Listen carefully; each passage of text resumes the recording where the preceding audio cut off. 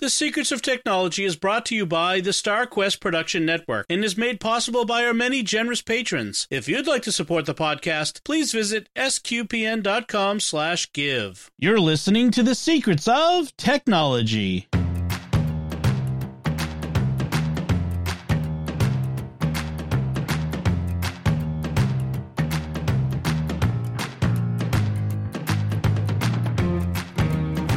Hi, I'm Dom Bettinelli, and you're listening to The Secrets of Technology, where we discuss the technology news that's important to you from a uniquely Catholic point of view. And joining me today on the panel are Joanne Mercier. Hey, Joanne. Hi, Dom. And Father Corey Stika. Hey, Father Corey. How's it going? Folks, I want to tell you about another show on the StarQuest Network you are sure to enjoy called The Catholics of Oz. You can find that wherever fine podcasts are found or at sqpn.com/Oz.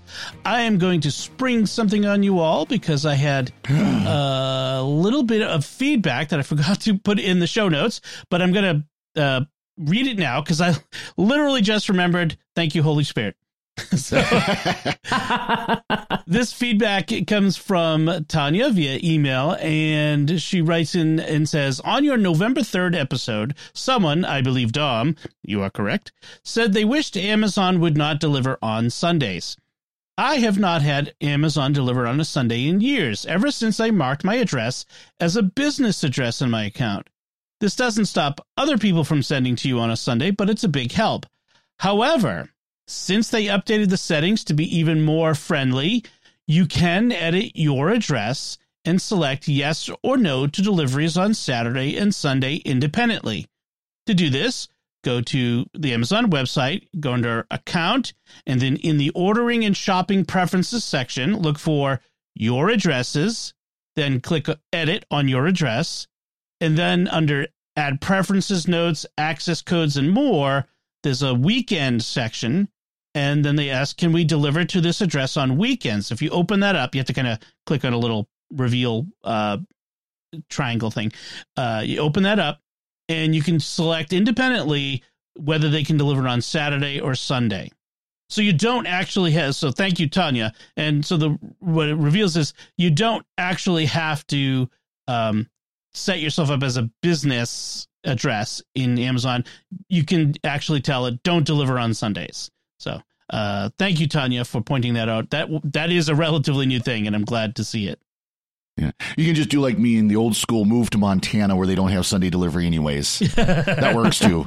Yes, the ponies don't run that way on Sundays. Nope. Got to give the ponies a rest one day a week.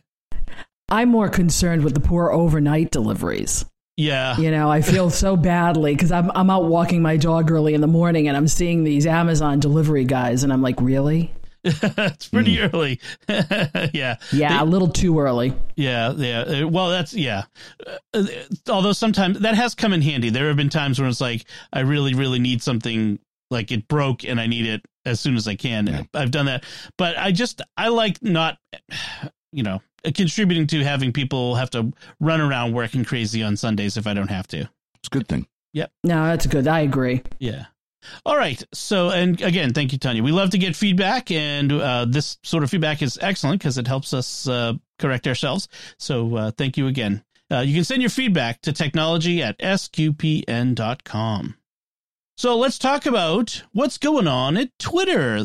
Anything new at Twitter these days? Well, apparently.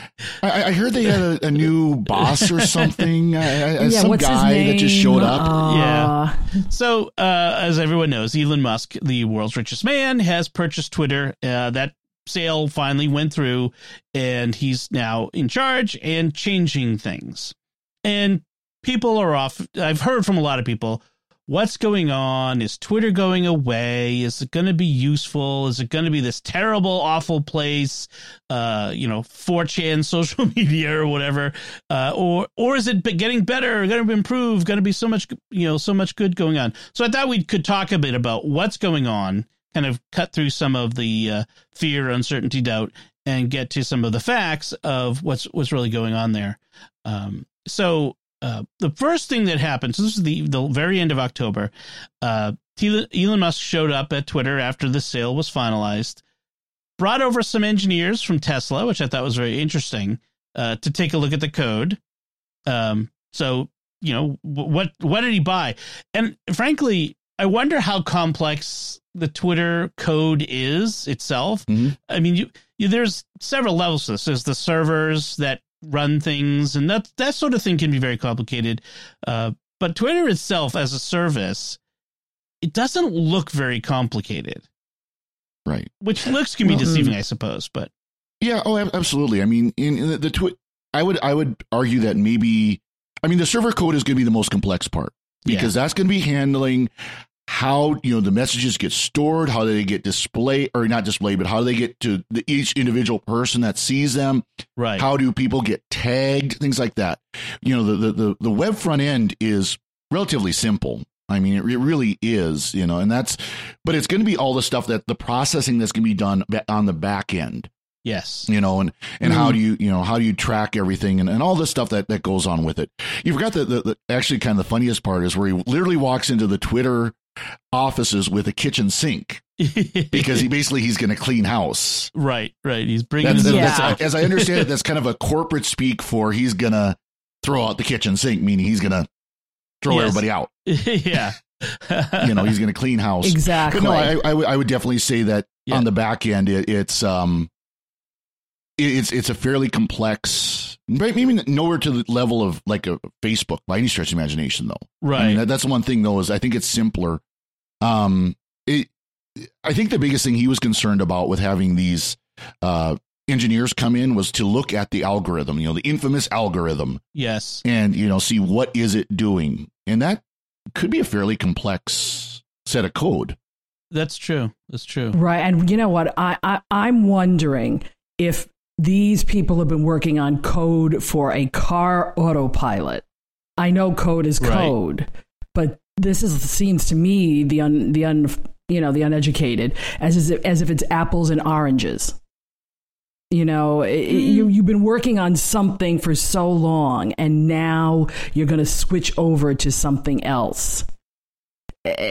Well, they're not switching permanently. They're coming. He brought them in to assess what's there, I think, and that's not a bad idea to take people you trust and probably fairly high level people, and to go over with the engineers that are working on it on a day to day who speak their language and going over it and saying, what's this?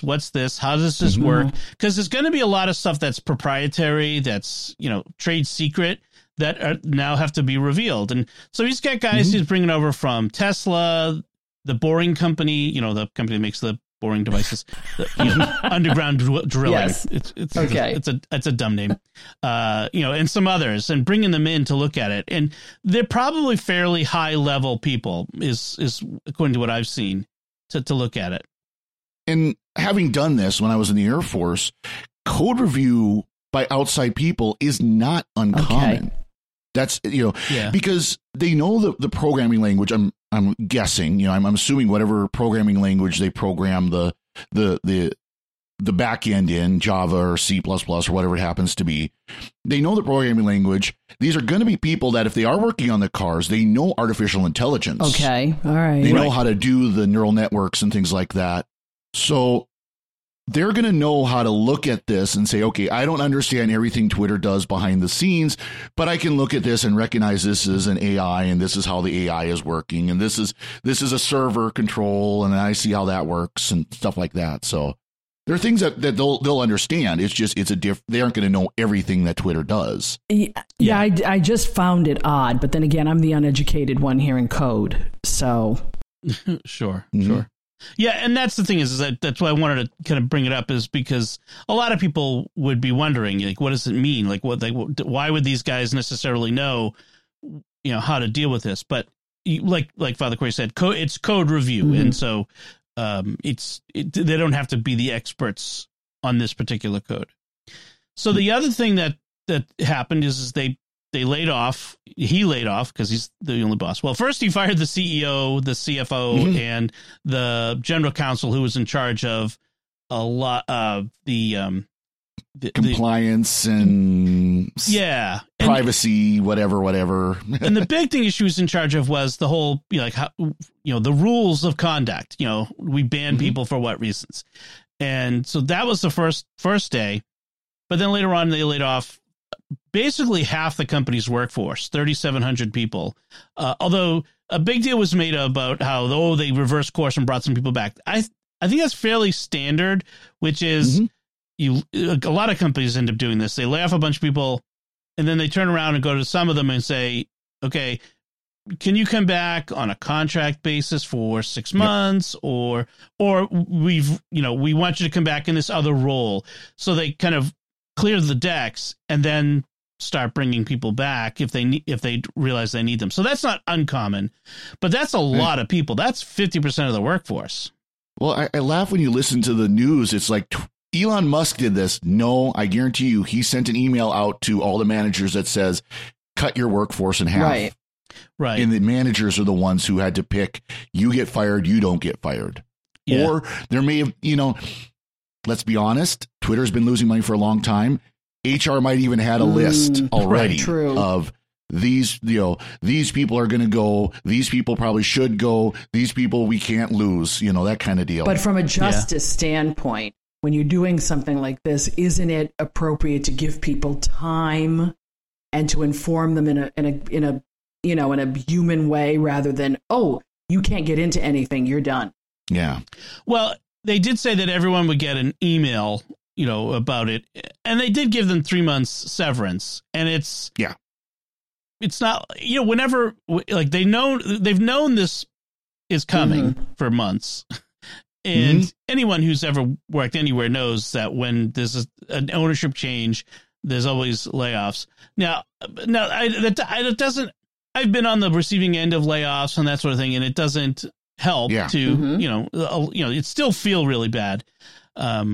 But so let's be honest. When before I entered the seminary, I worked for a major credit card corporation, or as a contractor to a major credit card corporation. And when the credit card company decided not to renew the contract with my company, the company I worked for, it was like, okay, it's 2 weeks. And oh, by the way, you're done now. I mean, it was like your accounts are already locked. It was the same thing. Wow. This is normal for corporate where you're going to be laid off. And so you're laid off now because they don't want corporate sabotage. They want, their security policies are going to say, if someone gives 2 weeks notice, you cut them off. If someone's being fired, you cut them off and then you tell them they're fired. That's just how corporate America works. As much as you're right. It's not moral. But again, they did get 3 months severance It's not pay. just corporate I don't know America. that it's not moral. Yeah, well, yeah, that's the thing. I don't know that it's immoral or even unethical. I think it's prudent in as you said, Father Corey, to lock people out as soon as you need to let them go so that you can prevent, especially given how vocal employees were about how unhappy they were and potential for sabotage and undermining them. So, I think giving people 3 months severance is a pretty good deal. I mean, I think that's fairly just. I'm not sure what else he could have done, especially given that they're losing $4 million a day. I mean, that's, I'm going to guess 3,700 employees is probably somewhere equal to $4 million a day in salary, in payroll. The company can write at $100,000. That would be pretty darn close. Yeah. It's just he knew this going in, and they all probably should have realized this going in as well. But still, it's a sad state of affairs when this is how we treat people. And no wonder people get antsy and, and they don't trust things. And he did say weeks ago that on day one or, right off the bat, they would end up laying off a substantial portion of the workforce. At one point, he even set up to 75%, which, is crazy to think about. And of course, current news right now, other companies are doing it. So case in point. Twitter just kind of took the heat for it, but other companies are trying to slide under the radar. So but other companies are laying off as well. Meta. So Meta announced today 11,000. My brother works for Microsoft, and there was a major layoff there. Fortunately, as far as I've heard, it didn't affect him.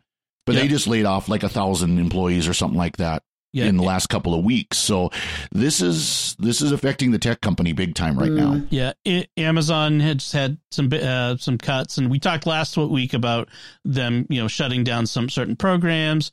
Google has started. Well, Google's always shutting down they things. Can't go by them. Well, I don't know if that means headcount reduction, but so yes, the tech industry as a whole, and frankly, the economy as a whole, is starting to see some of these cuts.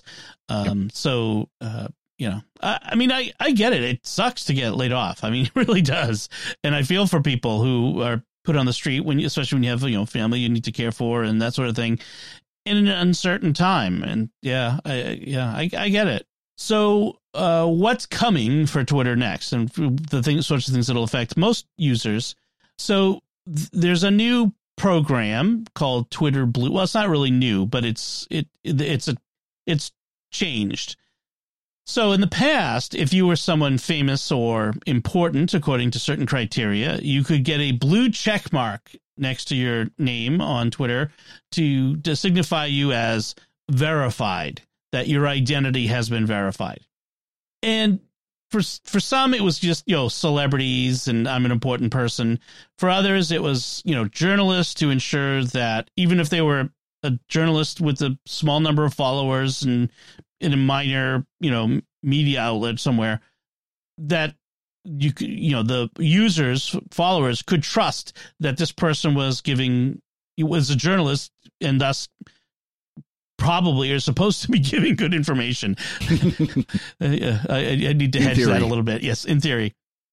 But it was, for the rest of us, it was hard to get verified. I never tried, but I know people who, folks who have big YouTube channels. They have, hundreds of thousands of followers on YouTube, and,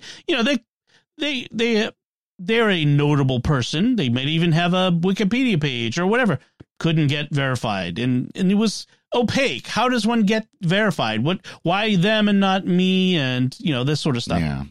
So now there were accusations of politics and getting involved, and it's pretty messy. When you have clear criteria, then you know how to follow the lead. But if you don't have clear criteria, then or you don't even go abide by the criteria you set out. Like where this one person I know was saying, I've done this and this and this, and this is true of me, and this is, and you still refuse, and they won't say why.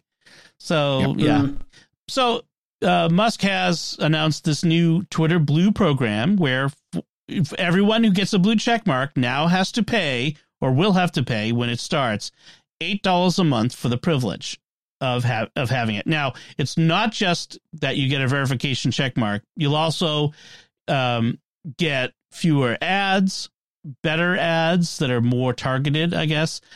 You'll be able to post more texts or longer videos and audio than currently, and some other benefits as well.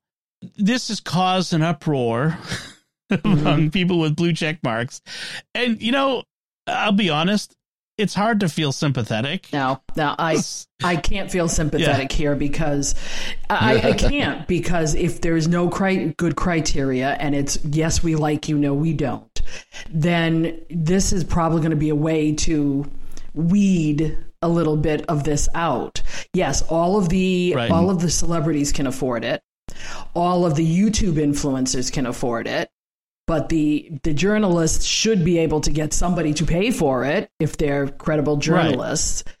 But the rest of the people who just want to be important, hey, pony it up or don't. Right. Like celebrities complaining about $8 a month is kind of, really, like not, yeah. Well, it's taking away their elitism, if we, their the elite status. Yeah. Yeah. It'd be like, it'd be the same complaints you would hear if Delta Airlines came out tomorrow and said, you could buy the Super Mega Platinum Plus card for our lounges and everything for $20 a month.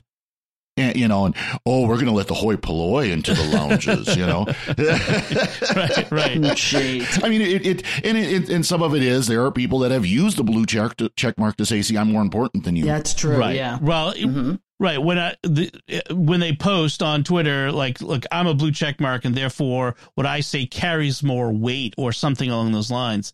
Yeah. So I think there's still a pretty, and based on what I've read, they're still going to verify your identity. You still have to prove you are who you are before you get the check mark. They're not just going to hand them out to anyone who hands them $8.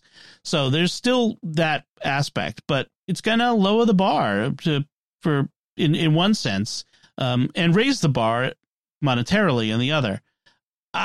Honestly, I don't really care as a user that they're doing this, because it's not something I want. I don't, it's not, and 90% of the people I know, people on Twitter, 90% of the people on Twitter, 99% it's not going to affect. So yeah, I don't think that's a big deal. But I mean, you may differ in your opinion, but I think for our listeners, it's probably not going to matter too much.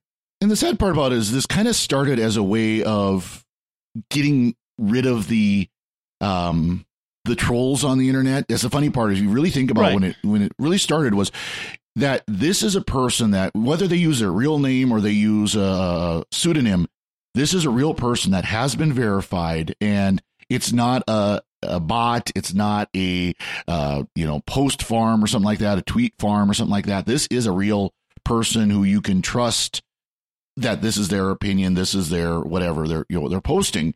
And again, it's become more of a status symbol and I'm more important. Yeah. And I think for celebrities, this is really me, rather than somebody saying it's me and then saying things in my name. So to them, it's important. Yes.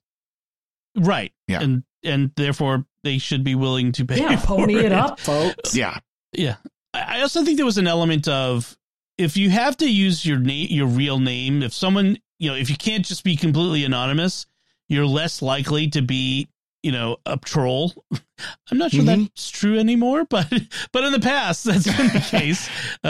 So certain former president. But it's just, I don't know. I don't know that it's a huge deal, but we'll see as it rolls out whether this is going to make a difference or not. Well, what I want to know is how much are these people paying for their Netflix? Well, right. We'll be talking about that in a few minutes too. So that's another important part of the story. So one of the interesting things, so now that Musk has paid an unreal amount of money for this service, it's got to start making money so you can pay back the loans for this. He couldn't pay for it out of his pocket. So they need to, start making more money off of ads, better advertising, but they also want to attract better content, which is a huge element in this. And one of the things that made Twitter lesser than some other platforms, like say Instagram or especially YouTube, is the monetization. So if you're a YouTube channel, if you have a YouTube channel and you've got a large audience, you could make money off of the ads that YouTube shows on your channel. You can monetize it. And YouTube's terms were fairly generous, or are fairly. On YouTube, you can get 55% of the ad revenue. So if Google sells an ad for $1, you get 55 cents. Google gets 45 cents. All right. So, and there's all these other issues about around that, including demonetization, and so there are issues with YouTube and ad revenue and creators. But one of the complaints for many years is the people who make Twitter valuable get nothing. It's you post your thing and you don't get anything for it. Twitter makes all the money. And so Musk has said that he's going to start to make better. So creators who post to Twitter and drive traffic and engagement will be able to make money off of the value they add to the service through, revenue sharing and that sort of stuff. So what do you think of that in general? I mean, do you think that will make a better Twitter? I think we're getting away from what Twitter was originally created for. Okay, we're starting to add videos, or we've been at, putting videos. Now they want longer posts. It was supposed to be a very short thing that you wanted to get out to people. And if you have a lot of followers or you're following a lot of people, then you can read a lot of stuff quickly. This is all going away. It's becoming YouTube. It's becoming Facebook. It's becoming Instagram. So why would I have Twitter then if I could do all the rest of this stuff everywhere else? I argue it kind of gotten away from it a long time ago. When people started doing Twitter threads, when people started doing, you could do even longer, instead of 140 characters, went to 280, if I remember right. Yeah. Stuff like that. Because it was meant to be, if you had something longer to say, you post to your Facebook, right. You post to your blog, you post to your YouTube. You don't post it all on Twitter in one of 12, one of 15, one of 100 Twitter thread, But right. It's kind of gotten away from that anyways. So, yeah, I don't know. This doesn't help it. Oh. I would like to see Twitter become simpler again because this is kind of my impression. I haven't used Twitter significantly in a couple of years. But when it started going to the longer posts and the Twitter threads and things like that is when it really started getting a lot of the problems creeping in. When it wasn't just the 1 sentence, 2 sentence posts like it used to be. Is when the problems really started creeping in. I actually started using Twitter more again in the past year. I felt like that there was conversations going on there that would be interesting to be part of or to see anyway. And I've noticed, there's a couple things.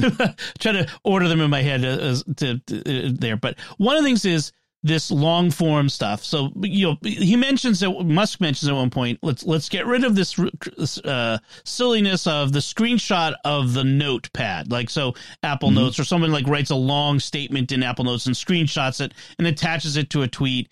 I mean, it's kind of silly. Like most often I've seen that is in the celebrity apology on Twitter, but it's like, so he says we can attach long form text to tweets. So the tweet itself isn't going to get any longer, but you can attach text to it rather than a screenshot. Okay. And I have seen people who add significant value to Twitter by the types of things they post, like, historians who have Twitter threads that are really interesting and get hundreds and thousands of retweets. Or, this was one guy who, as a sideline, identifies old cars and pictures for people. So, like, if you get a picture of your grandma from 1920 and she's standing there in front of a car, he'll tell you what the car was, down to, right down to the make and model and year.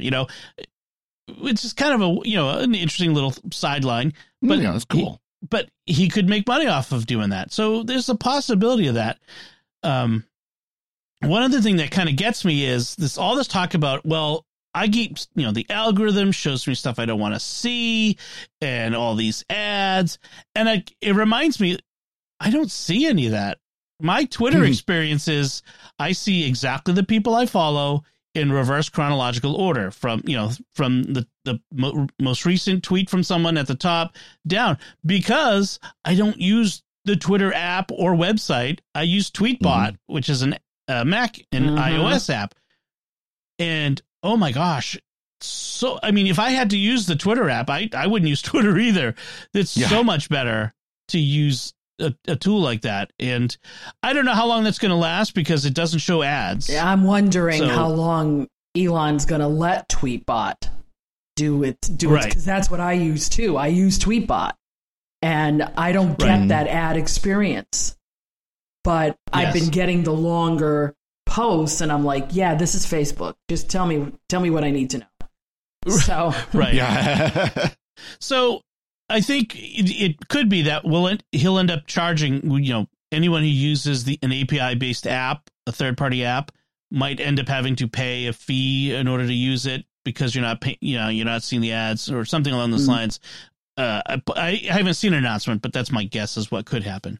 Father Corey? Well, at one point they had tried to cut down on API use, where like each app could only use could only have so many logins, and that was it. I mean, for the entire app, not just for per person, but like so TweetDeck could only have like 100,000 users or something like that, and that was it. Yeah, and I don't know if they've reversed that or. There is so Tweetbot started charging like an annual subscription. I think it was like $6. I don't know. I would have to go back and check, but I don't know if that was them because they're being charged by Twitter or something along those lines. Because there was a point where they cut off new downloads because they were, if you were grandfathered in, you could use it, but nobody else could. But they reopened it. And so, and then it had the subscription model. So I think maybe there's already a thing where you can pay to, the third party apps can pay to continue to use the service without ads. And maybe it'll become part of the $8 a month for the Twitter Blue. Will you per user instead of per app? That would be interesting. Well, I get a check mark. Yeah. So now, one of the reactions to all of this is people have jumped ship. They're like, "Oh, I'm not going to be on Twitter anymore. I'm going to," and remember when everyone was leaving Facebook a few years ago, and they were all going to MeWe, which lasted about 6 months. And it's still there, but no one uses it. Yeah, some people are still there and have never come back, but most people went back to Facebook. Same thing with Twitter users. They've all decided to jump to a Twitter a sort of Twitter competitor called Mastodon. And I just want to take a minute to kind of talk a little bit about what is Mastodon. It is like Twitter, in which it's a short, text-based, mainly text-based social media network where you follow people and people follow you, etc. The difference is no one owns Mastodon. It is a federated service. So there are a bunch of servers that anyone can set up a server, and you join Mastodon by joining one of these servers. And there are plenty of public servers. So what does that mean? So if I could seek out servers that are either local to me, like if I'm in the UK, I can join a UK based one. If I have a particular interest, I could join like a sci-fi nerd one or Star Wars one. The important thing to know is just because you join a particular service, it doesn't mean you're on an island and you can't talk to other people on other servers. It means that right off the bat, you have a small community that you can talk to who has a similar interest. But if you want to follow people who are on other servers, you need to know what their server address is. So I'm at Batnet at mastodon.com. I think I'm on .com. Yes. I set up a Mastodon account ages ago. So, and a lot of these ones, because so many people started coming over, they've closed registrations temporarily. But there's others like at mastodon.social. So you need to know what server someone is on if you want to follow them. But in that case, you can follow anyone on any server. Now, there are some issues related to being on Mastodon, which is there is moderation. Content moderation is up to each individual server administrator. So, it's a bit of a Wild West out there. There are no ads, so that's good. But also, your server quality determines your experience. And so you could get on a server where the administrator isn't very good at it and the server's slow or overwhelmed and you're not going to, get anywhere on it. I don't know. So what do you guys think? Is Mastodon the place to go? Or is this another one of those things where everyone says, I'm leaving town, and then in 6 months they slink back? It's the I'm leaving town and everybody slinks back. I mean, it's can't remember what podcast I was listening to, but they were talking about how there was a celebrity who did the I'm leaving Twitter and then, release something that, and I'll reevaluate it later. And of course, 2 weeks later, I'm back. Yeah. Figures as much, So the idea of Mastodon is interesting. I was thinking it almost sounds kind of a combination of Discord and Usenet. Where you've got your server and it connects to other servers. If you remember Usenet, where you had a Usenet server you connected to, and that's propagated the post between different servers, different channels. I don't see a lot of these celebrities. I don't see a lot of these, major people sticking it out. Journalists will go there because they want to be on the bandwagon and showing that they know what's going on. And people who are politically aligned a certain way will go there, and people who politically aligned the other way will go there. And it's just kind of like, the average person can be like, nah, what? Who cares? Yeah. And I'm looking at it as the Wild West. I want something a little bit, because I'm very simple with my needs here. And I don't want to jump on another service, because I'm not on Instagram. I'm on Facebook because I have to for work. Mm-hmm. I like Twitter because it's short, but it gets, it gets a little it got crazy for me, so I kind of stepped back. Yep. But they do have their uses. This just looks like it's okay. We're gonna take our toys and go over here, and we're gonna do something else. And I looked at it and I went, no.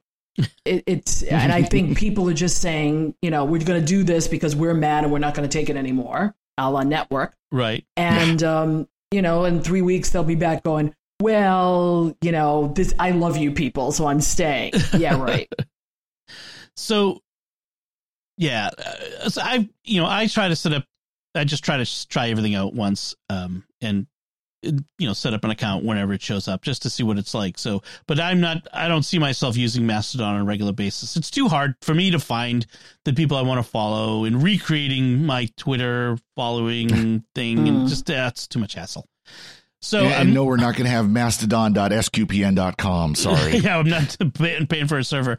But the more likely thing is if Twitter becomes bad, I just pull back from it again and don't use it as much.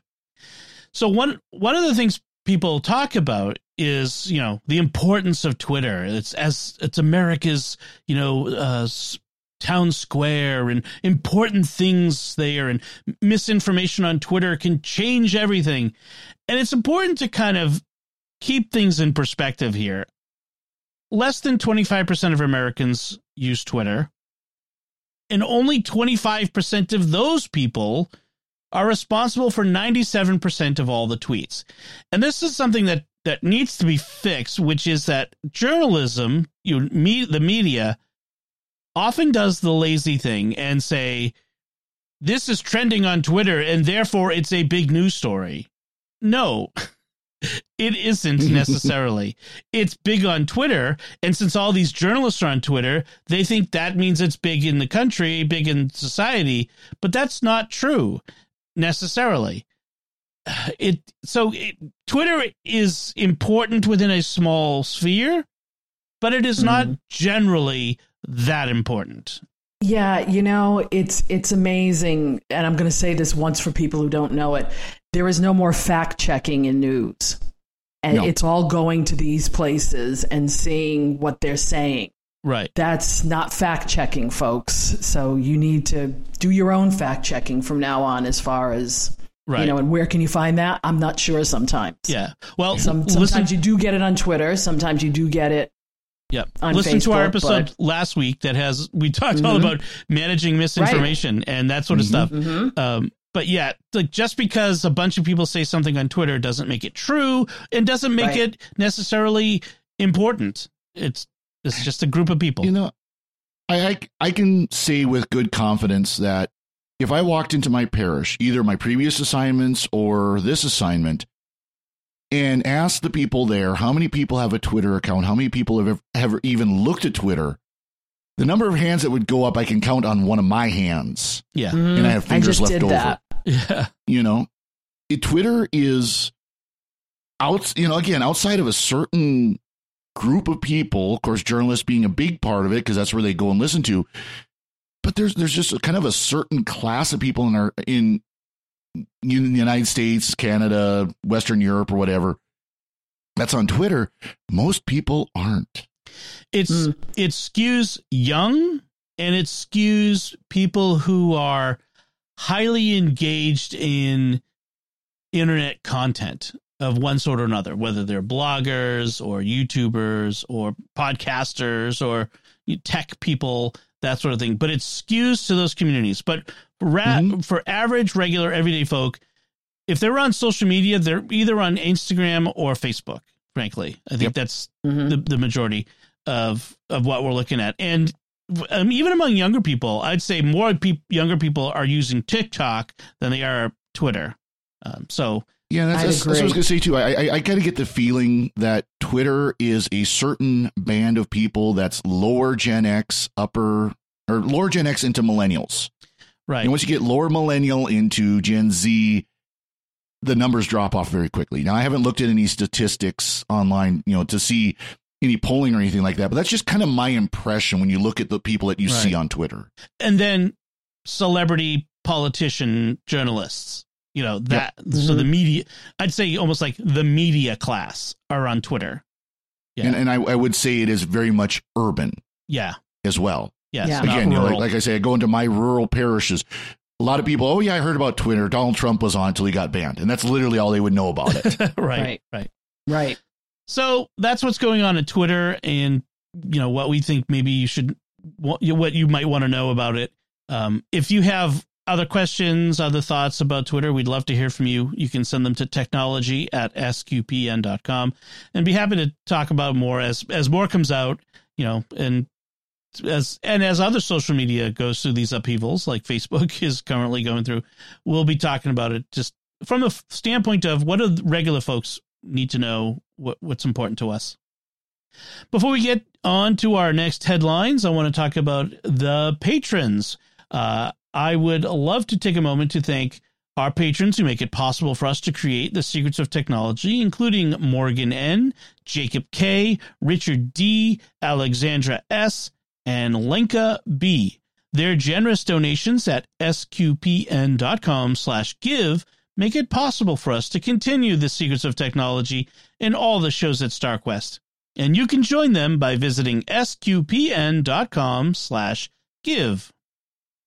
So our first headline that I want to talk about is an interesting new Mac app, or technology, really, because no one's seen the app yet. It's a bit vaporware still, called Rewind.ai.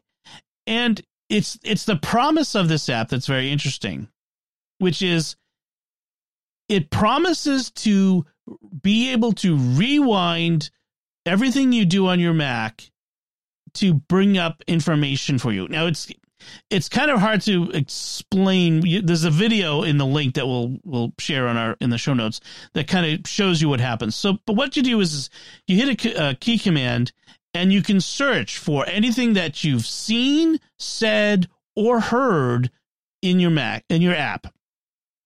In your Mac. So it's almost like Time Machine, sort of. But what it does is, like, say you were in a Zoom meeting and then you were using some web pages and then you made an Excel spreadsheet, and you mentioned, in the example they give is TPS reports from the movie Office Space. Say someone in the Zoom meeting used, like, vocally said the words TPS report. It's creating a transcript of all the things that are being said when you're in like a video call. If it's something that's been on a page, that's been on screen, if it's been, anything that's happens on the screen of your computer, it's recording and saving. And they say they're not using the cloud for this, so for the security measures, and that they claim, mind-boggling levels of compression. They can compress 10.5 gigabytes of data down to just 2.8 megabytes. What do you think of this? Is this a scam? Is it? And then there are privacy concerns as well, of course. So what do you think of this app that's been promised? Joanne, what do you think as our another Mac user like me? I think they're trying to promise too much. And I also don't know if I'd want something like that. I mean, from a couple of different standpoints, okay, sometimes I lose things on my Mac.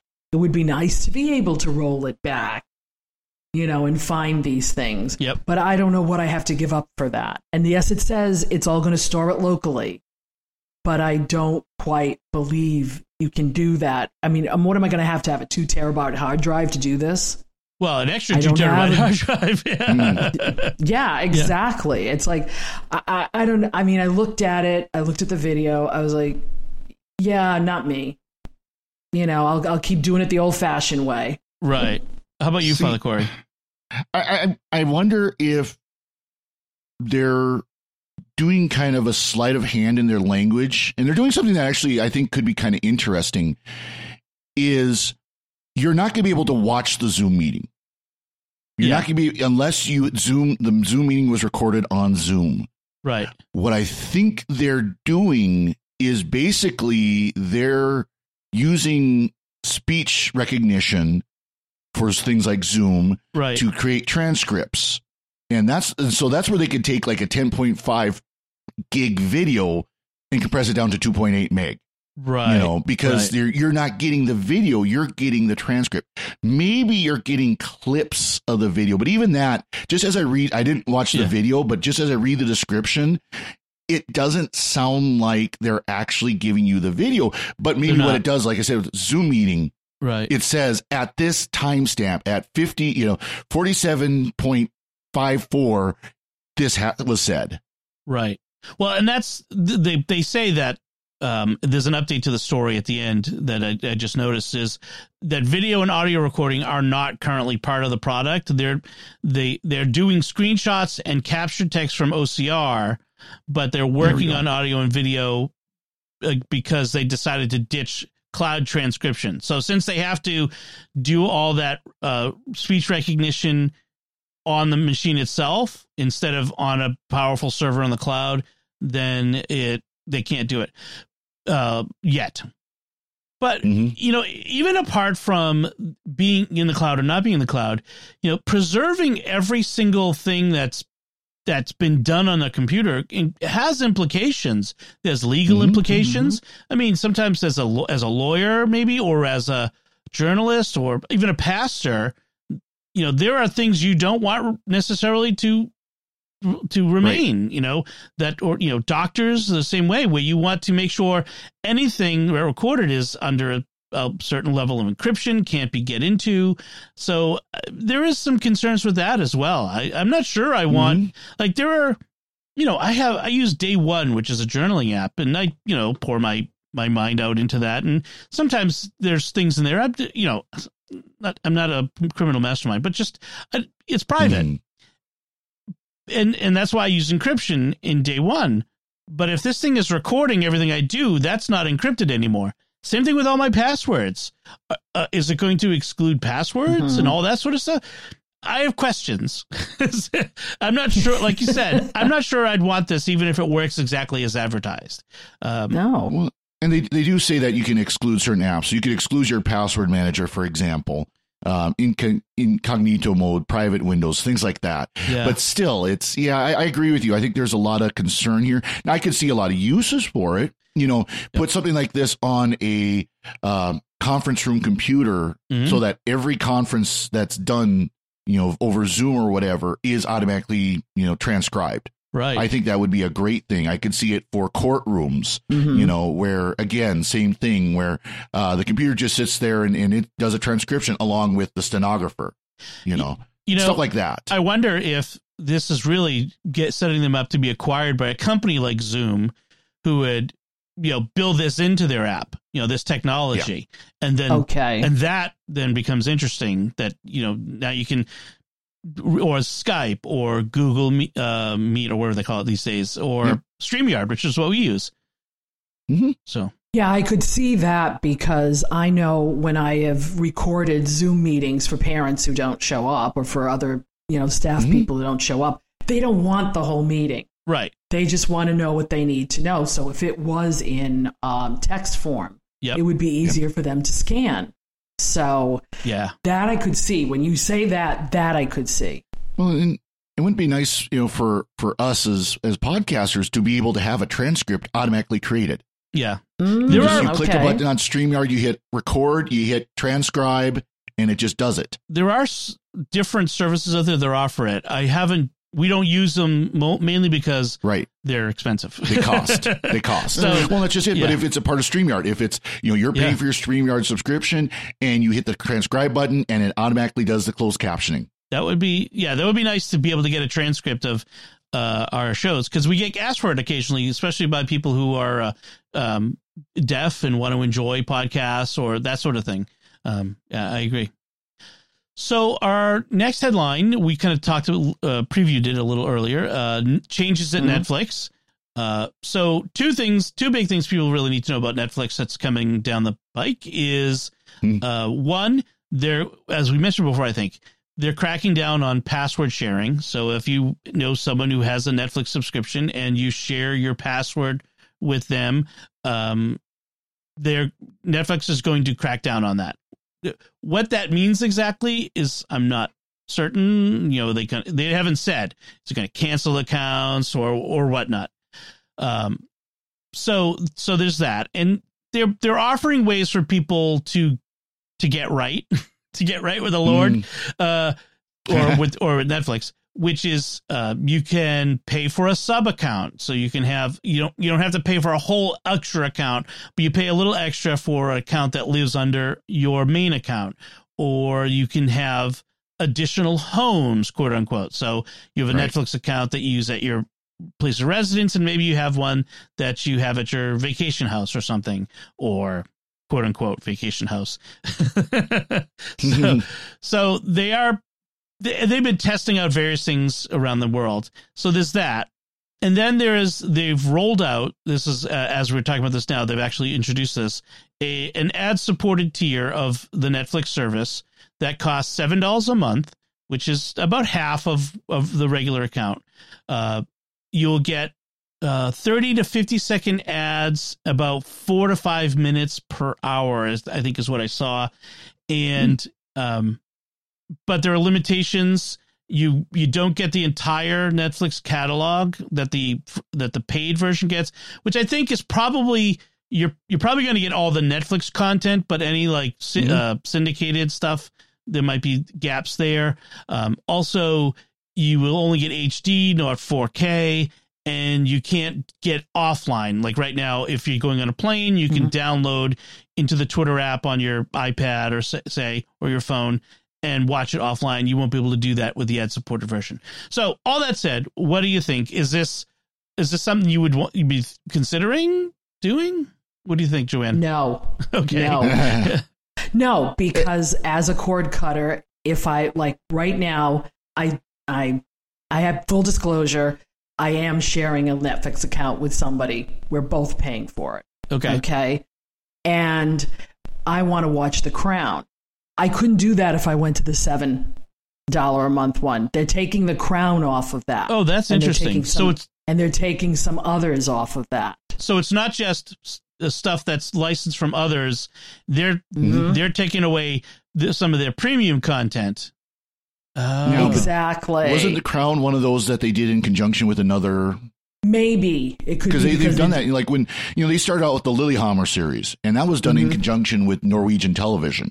This could be done in conjunction with somebody in England, more than likely. With the BBC or somebody like that. Or ITV, one of the two. Yeah, that's true. But I think as a cord cutter, I'm more likely to go a month or two on a specific premium service and then get the heck out of Dodge and then come back when what I'm watching. So the $7 one doesn't.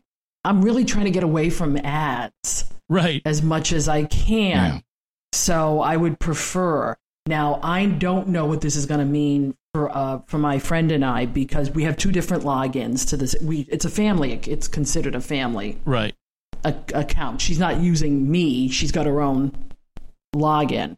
So I don't know how that's going to work yet. We're just waiting to find out. But both of us haven't been happy with Netflix lately, other than The Crown. So maybe we're going to jump out.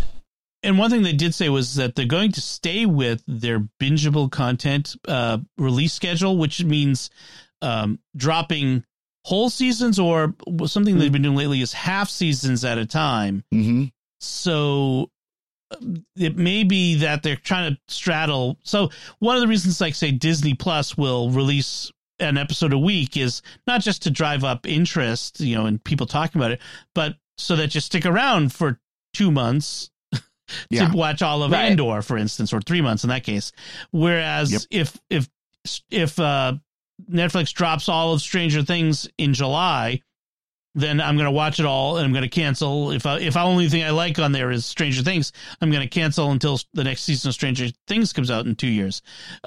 So they're trying to straddle that, while maybe instead of keeping you for 1 month, they try to keep you for 2 or something along those lines. Well, Netflix dropped the entire 10 episodes of The Crown. I'm looking at it right now. Right. So they did drop all 10. So I don't know if they're going to do that in the future, but they haven't done it yet, which is good. Right. But I'm more inclined to do that rather than to go to a $7 ad. But you'll see in my pick of the week what, a couple of ways to get around all this kind of stuff and pick what's good for you. Yeah. Yeah. Well, and the problem with if the way you're expressing the ad supported is not even the full library. Right. And I think that is going to be a real concern for people. Yeah, there's a lot of stuff on Netflix no one ever watches. I mean, literally, if you looked at their numbers, it might be in the hundreds of people that have watched that content because it's, B movies and stuff like that. Yeah. But there's a lot of, if there is stuff like The Crown and other things that is their premium content and you can't get that with this level, then people might be making the choice of, I really enjoy the series. It's not worth it. Right. Not worth it. You just drop Netflix altogether. Yeah. And it's frustrating because all these services, Paramount Plus, Disney Plus, Hulu Plus, of course, that's Disney and Hulu are the same now, but it's just like all of them have the ad tier and the ads are annoying. Right. Yes. And because there's an ad tier, they can drive up their ad-free version subscription price a little bit, and point to, well, we have an ad-free, an ad supported tier for you if you want that. But it needs to be curated correct. Okay. If you don't have that many ads, don't keep playing the same ones every single time. That was my big thing that drove me away from Hulu, like back in the day. Right. I refused to even watch free Hulu. I'm not even paying for it. I refused to watch free Hulu because it just was so annoying to see the same stupid ad for ED medicine for every 10 minutes. And they got all the political ads the last time around. I'm so happy that's all over today. I might as well buy a DVR and just record off of the cable at that point. Like, it's super annoying. All right. And by the way, we don't want, 5-minute ad breaks every 5 minutes. Oh, that's the other thing. I'm looking at you, Peacock. Right. And not in the middle of a sentence. Yes. They do it sometimes in the middle of a sentence. Yeah. It is maddening. It's so much worse than broadcast TV in a sense. Like, fix that. Don't make us not want to watch your content and your ads. So our last headline is, we've talked about this subject once before, digital license plates. And California has now gone ahead with it. And they have these new digital license plates that the promise is you can do things like personalize it by putting, Go Pats or, Go Red Sox or whatever on it. Or it can mark a vehicle as stolen or put an Amber Alert message on it and that sort of thing. But the cost, if you want to get one of these in California, you can get it for $1,100 for 4 years for a hardwired version, which means it's wired into the car's electrical system. Or you can pay $215 a year, which is just with the same amount, right? Isn't that the same amount? Pretty close. No, that'd be about $900 for 4 years. 215 times 4. No, it's two. Yeah. Oh, yeah, about 900. Sorry, math is not my strong suit. Sorry. Math is hard. Yeah, sorry, math is hard. Yes, it is. Sorry, Barbie. So it's slightly cheaper for a battery-powered version, or you can pay $20 a month for. Keeping in mind that a regular license plate costs $70 a year. So... Yeah, but if you know anything about Rhode Island, this will go over really big if we get it, because everybody in Rhode Island has to have a vanity plate or something special or something that says I'm different. We are the check mark people for plates in Rhode Island. So this will go over really big. How much more expensive are vanity plates in Rhode Island than regular non-vanity plates? They are. I don't have the cost of that off the top of my head, but when I was looking at getting a vanity plate versus just a plate that would, subsidize some charity, it was a lot cheaper for me to buy the charity one than it would be to do the vanity plate, because they make you pay every year for that specific vanity plate. So, but I'm still thinking it'll go over big time here. Hundreds of dollars a year. Wow. See, in Montana, it's not that bad. I want to say I have both a veterans plate on one vehicle and then a vanity plate on the other.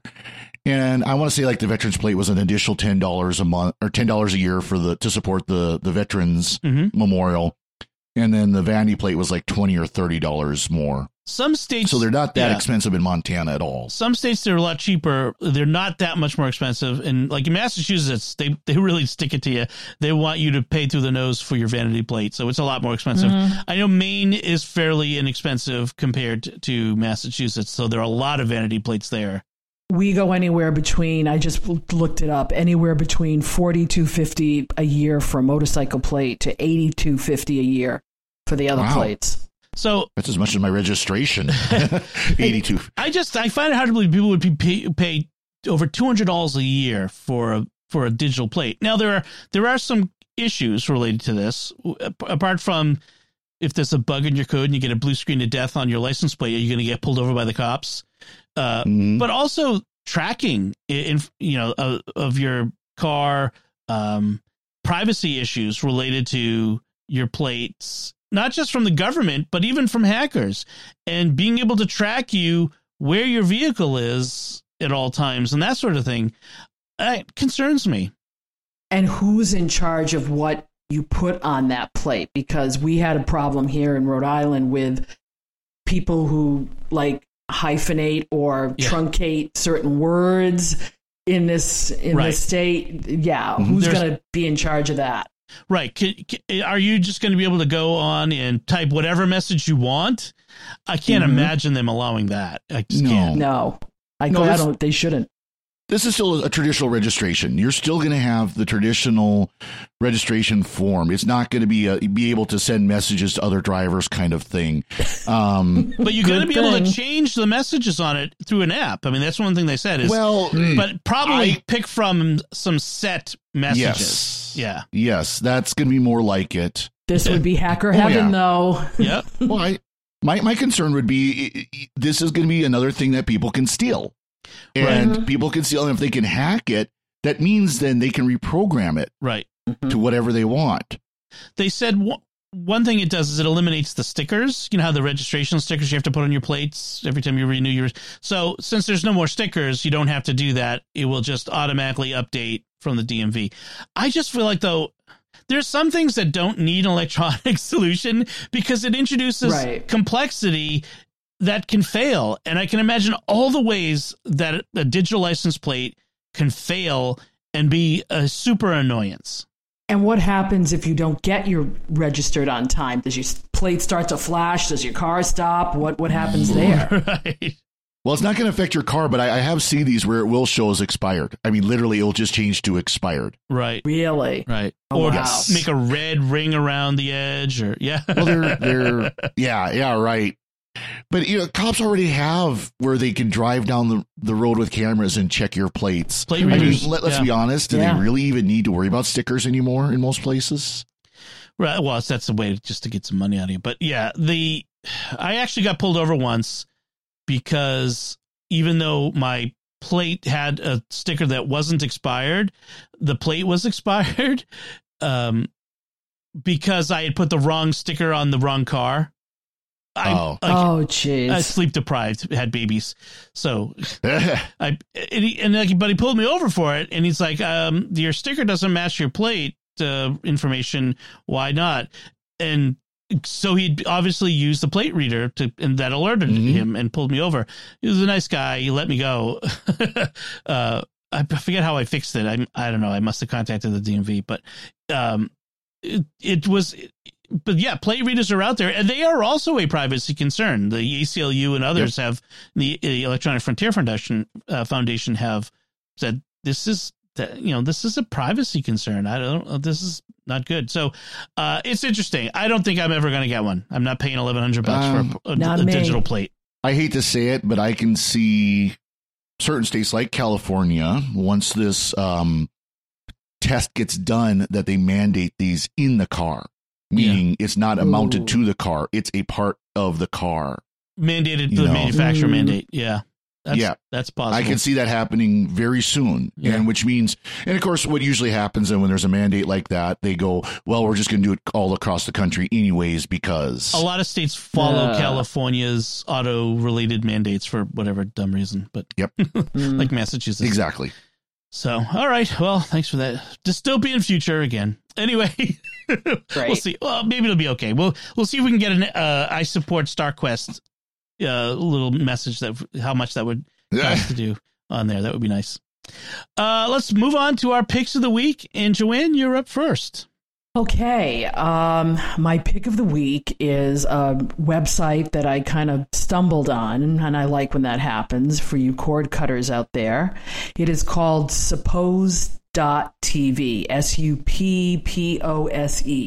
suppose.tv. And what this website does is it helps cord cutters like me decide which streaming services are best priced in the area, and not just price, but what stations, and I'll use that old terminology, are on these, because I sat there when I first did this 3 years ago with a Excel spreadsheet and trying to put everything in order and try to cross-reference it. But this website does it for you. It says it compares billions of combinations. And what you do is you put your TV market area in. So since I'm in the Providence, Rhode Island market, that's the one I have. And then what I can do is hit, if I want to find out which of my local stations are on which service, it'll bring them all up. And it'll tell me what's a best fit, where am I saving money, how many channels, do they have any offers right now as to, for extra things, like some of them are giving out Roku sticks. YouTube, I can't believe YouTube TV is doing some kind of an offer with an Apple TV 4K. But then you have to be careful though, because I can already tell you that you're going to get 6 on the screen when you first see it, but that isn't the only ones. If you go above to the right, there are little circles. You start hitting on that, it brings you up another 6. Okay. So this is every single, they're curating, whatever this algorithm is curating all of this. So you can put in any combination and you can prioritize. So I want ABC, CBS. I'm looking for the CW. I'd like HBO. Maybe I'm into AMC. You can put all of those in a column and it will keep redefining what services are best for you. And it'll also be like, do you want to get it? They'll refine it with a couple of slides up here that says you can either get more TV or save more money. So it'll go in either direction. I think this is going to be, better than an Excel spreadsheet. But right now, things are going up. A lot of us are considering eating ramen noodles so we can watch Netflix. Maybe we don't have to do that if we start looking at, a site like this to sort of help us get our finances in order. Because I think a lot of us are going to need that for a while. Right. So I'm throwing it out. I'm going to be using it to see what I can, truncate. And because right now I have a deal with T-Mobile, however, for YouTube TV. So I'm probably going to wait another year. So, keep in mind, this is not for streaming services per se. This is for channels, like cable channels. Right. So you're not going to find Netflix or Disney Plus on here. Well, they've got the premium ones. They do have the premium ones. Oh, do they? That you can see who has a deal with them. Oh, right. I see what you're saying. Right. Yeah. So they've got HBO, they've got Epix, they've got Cinemax, they've got, Showtime. Those, yeah. But you're not going to find Disney Plus on here. You're not going to find Netflix on here. Actually, they do. They've got Paramount Plus. I saw on there. You got to scroll all the way to the end. Yeah, you got to go down. Plus is on there. ESPN Plus is on there. Oh, okay. Yeah, it's huge. Even home shopping networks, it's important to some people. So Spanish, they've got the Spanish there. However, if you're looking for anything else other than Spanish, you're not going to, those are usually add-ons anyway. And in my area, it's usually Portuguese. So it's like, if you're looking for any of that, folks, no, that's not going to help you. But okay, it's got a fairly good list. Yeah. One thing I will say, though, is I already threw a market at it that it doesn't like, and that's called the one I'm living in. So the really small markets are not in here. Billings is. So Billings, Montana was, but Great Falls, Montana wasn't. So, which is not unexpected again. But what that means, that's where they say the 99% of Americans are covered by this. So I'm the 1%. I'm a 1%er. Yay! But you get to have Starlink. So yeah. Well, it's in of course, you can use other markets to kind of help you understand what's available for you. Because I know for a fact, YouTube TV, which I have right now, has the local channels from Great Falls, so that's not a problem. But I also have an antenna that has the local channels from Great Falls, so that's also not an issue. But it's also good when they start fooling around with that. Like, you're going to lose all of your channels from this particular provider if you don't call up. Cool. Awesome. Worth taking a look at. That's for sure. Father Corey, what's your pick this week? So my pick is one that's very essential about living in the Great Falls area right now because it's 2 degrees and snowing. And no, that's not 2 degrees Celsius. That's 2 degrees Fahrenheit. Get out. This is why I don't live in Montana. Yes. Yikes. It's cold. It's snowing. It's miserable. And my garage, I have a nice garage, but it's unheated. It's not insulated, but it still stays a little bit better in there. So when my parents had the Dodge Ram that I have now, they installed an Astro Start remote start system. Because not everybody's cars, matter of fact, it's still a premium option to get remote start in your vehicles. It's more common. And you can get the nice ones now where you can use the app on your phone and everything. But for those of us who don't, you can get a remote start system. And you can get cheap ones on Amazon, but you're getting what you're paid for. If you get a good one that's installed by a person who's trained on how to do it, you're going to be so much happier. And some of these systems are really pretty advanced where you can lock and unlock the doors remotely. You can pop trunks remotely. You can do all that stuff, but you can also do the remote start. And mine's kind of cool where it's got the key fob where it's 2-way. So I'm not going to remote start because it's sitting in the garage, but I can do the lock and should beep. There you go. I don't know if you could hear it, but it beeped to let me know I just locked it remotely, and then I can do it again to unlock it. Okay. So yeah. So we can do that all remotely. Nice thing is you start it remotely. You don't have to leave the key in the ignition. But then when you get in, you turn the key to the on. You don't even crank it all the way to start. You just turn it to the on position, and the car takes over, and you go. And your car's nice and warm. Some of the fancy ones will turn on your heated seats or their air conditioner or all that good stuff. So if you live in a place like mine where it gets very, very cold, remote start's awesome because you can, set the heater to hot and it'll be nice and warm when you get in there. If you live in a place that's like, Arizona, you can set it to air conditioning and it'll be nice and cool in there when you get in, whatever. So for those of us who live in where weather gets extreme, these remote start things are godsends. And again, because it keeps the doors locked and the car won't move until you actually put the key in, your car's safe while it's idling. Okay, cool. Good idea. Yeah, I live in a snowy place, and a remote start might actually be useful for me too. Same here. Yeah. You're probably talking about $1,000 installed. Yeah. But again, if you go to an installer that knows what they're doing, you won't have any problems with it at all. Oh, wow. So my pick is a tip this week for iOS users, iPhone and iPad users. So if you open up the Photos app on your phone, on your iPhone, and you find a photo that has a plant or an animal in it, if you scroll up a little bit, so you just put your finger on the screen and push up, you'll see a little on the display, you'll see underneath, it'll say something like look up plant or look up animal, and it will, if you tap on that, I try to identify what plant or animal you're looking at. So I had a maple leaf here, and it showed me, okay, it's either a Norway maple it says it's a Norway maple. It's got 2 Wikipedia articles, one just on maples in general, and then this one that says it's a Norway maple. And so it's kind of fun if you're out and about and, you're going for a walk. What kind of dog is that? What kind of bird is, have I got you do have to get semi-close. Like, if you got a bird way up in a tree and it's just a vague shape up there, it can only do what it can, what it can do. But if you can get fairly close, like I used to, my wife and I, we take the kids hiking in the woods. We used to buy apps to do this. You had to download apps to just do this sort of thing.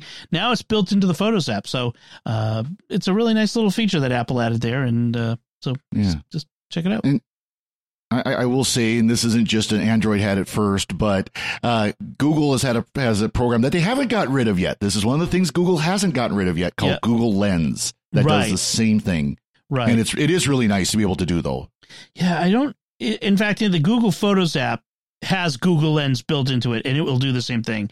I'm looking at it here. What it does is it shows you matches to it in Google Images, basically. So you can go from there. Yeah, so there you go. If you're on iOS and you're using the Google Photos app, you can do the same thing. So that's good to know too. Yep. It's a great feature. It really is. Yeah. It correctly identified my dog, but it also said she could have been a Scottish Terrier, and that's close enough. That's pretty close. Yeah. Awesome.